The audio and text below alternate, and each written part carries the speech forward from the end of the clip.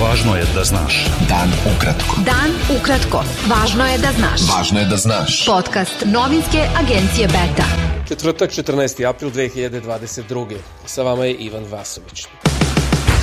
Optuženi za međunarodni šverc kokaina Darko Šarić uhapšen je u četvrtak u Beogradu u međunarodnoj akciji koordiniranoj od Europola i Eurojusta, saopštilo je Ministarstvo unutrašnjih poslova Srbije. U akciji u kojoj su učestvovale policije Hrvatske i Srbije uhapšeni su članovi više organizovanih kriminalnih grupa. Šarić je ranije osuđen na 15 godina zatvora za međunarodni šverc kokaina i pranje novca, ali se od kraja 2021. godine nalazi u kućnom pritvoru. Osnovno javno tužilaštvo u Aleksincu demantovalo je navode pojedinih medija da je više od 2 miliona evra nađeno na mestu saobraćajne nesreće na autoputu Niš-Beograd, u kojoj je teško povređen predsjednik Socijaldemokratske partije Srbije Rasim Ljajić. Tužilaštvo je demantovalo i medijske navode da se protiv Ljajića vodi istraga.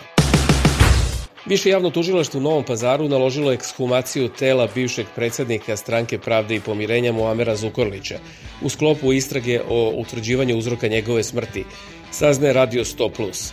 Usame Zukorlić, koji je nasledio oca na čelu partije, podneo je Republičkom javnom tužilaštvu krivičnu prijavu protiv NN lica zajedno sa laboratorijskim izveštajima, koji, kako je ranije rekao, pokazuju da njegov otac Muamer Zukorlić nije umro prirodnom smrću. Predsjednik Srbije Aleksandar Vučić sastao se u Beogradu sa visokim predstavnikom u Bosni i Hercegovini Kristijanom Šmitom, kome je izrazio jasno neslaganje sa poslednjim odlukama i primenom bonskih ovlašćenja, za koje smatra da ne doprinose stabilnosti, saopštilo je predsjedništvo Srbije.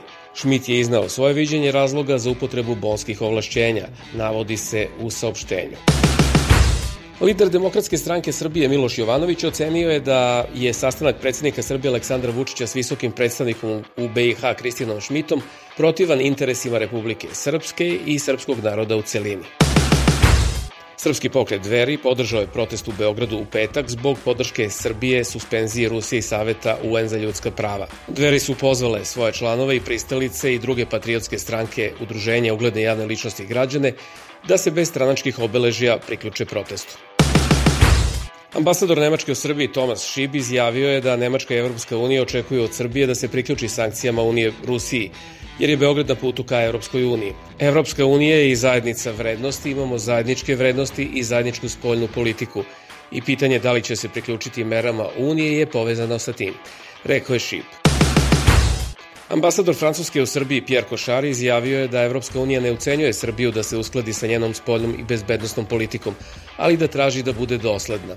Ako Srbija želi da postane članica EU, to je pitanje otvaranja poglavlja, napredovanja u reformama i deljenja zajedničkih vrednosti, a to znači da imamo zajedničko gledište na situaciju u Ukrajini. To nije ucena, rekao je Cochard.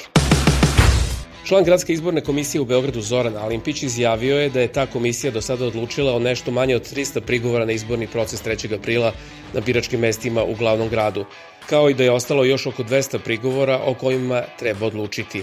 On je rekao da su liste počele da podnose žalbe Upravnom sudu, koji ima rok od 72 sata da odgovori. Upravni sud u Beogradu odbio je 109 žalbi protiv Gradske izborne komisije Beograda, objavljeno je na sajtu tog suda. Predstavnici opozicionih izbornih lista podneli su ukupno 214 žalbi na odluke GIK-a, a ostalo je da se reši još 115 predmeta. Do sada Upravni sud nije usvojio ni jednu žalbu na odluke GIK-a. Prema zvaničnim podacima, u Srbiji od koronavirusa umrlo još 7 osoba, a infekcija je u prethodna 24 časa potvrđena kod 984 od 11.521 testiranog uzorka. U bolnicama je 561 COVID pacijent, od kojih su 24 na respiratoru. Vlada Srbije je usvojila dopunjenu odluku o privremenoj zabrani izvoza osnovnih poljoprivredno-prehrambenih proizvoda, kojom se od zabrane izvoza izuzimaju prehrambeni proizvodi organskog porekla. Direktor poslovnog udruženja mlinara i fabrika testenina Žito Unija Zdravko Šajatović rekao je da će u četvrtak uputiti pismo premijerki Ani Brnabić sa zahtevom da država isplati obeštećenje mlinarima od 160 miliona dinara zbog zamrznute cene brašna. Beta. Dan ukratko. Budi u toku. Ambasador Sjedinjenih Američkih Država u Bosni i Hercegovini Michael Murphy izjavio je da su za genocid u Srebrenici krivi pojedinci, a ne etničke grupe, ističući da politički lideri i institucije imaju trajnu obavezu da reše slučajeve tog i svih ostalih ratnih zločina tokom rata u Bosni i Hercegovini.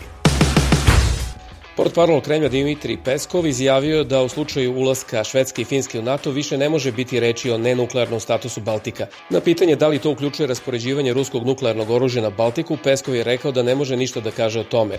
Upravo nakon izrade takvog plana za naše jačanje zapadnih granica biće utvrđen spisak svih neophodnih mera i koraka koji će biti preduzeti. I to će biti razmotreno na odvojenom sastanku sa predsjednikom, rekao je Peskov. Generalni sekretar Ujedinjenih nacija Antonio Guterres upozorio je da rat u Ukrajini ostavlja teške posledice na zemlji u razvoju, navodeći da bi kriza mogla da dovede petinu čovečanstva do siromaštva, nemaštine i gladi, u razmerama koje nisu viđene decenijama. Bio je to pregled vesti za 14. april. Sa vama je bio Ivan Vasović. Pratite nas i sutra. Prijatno.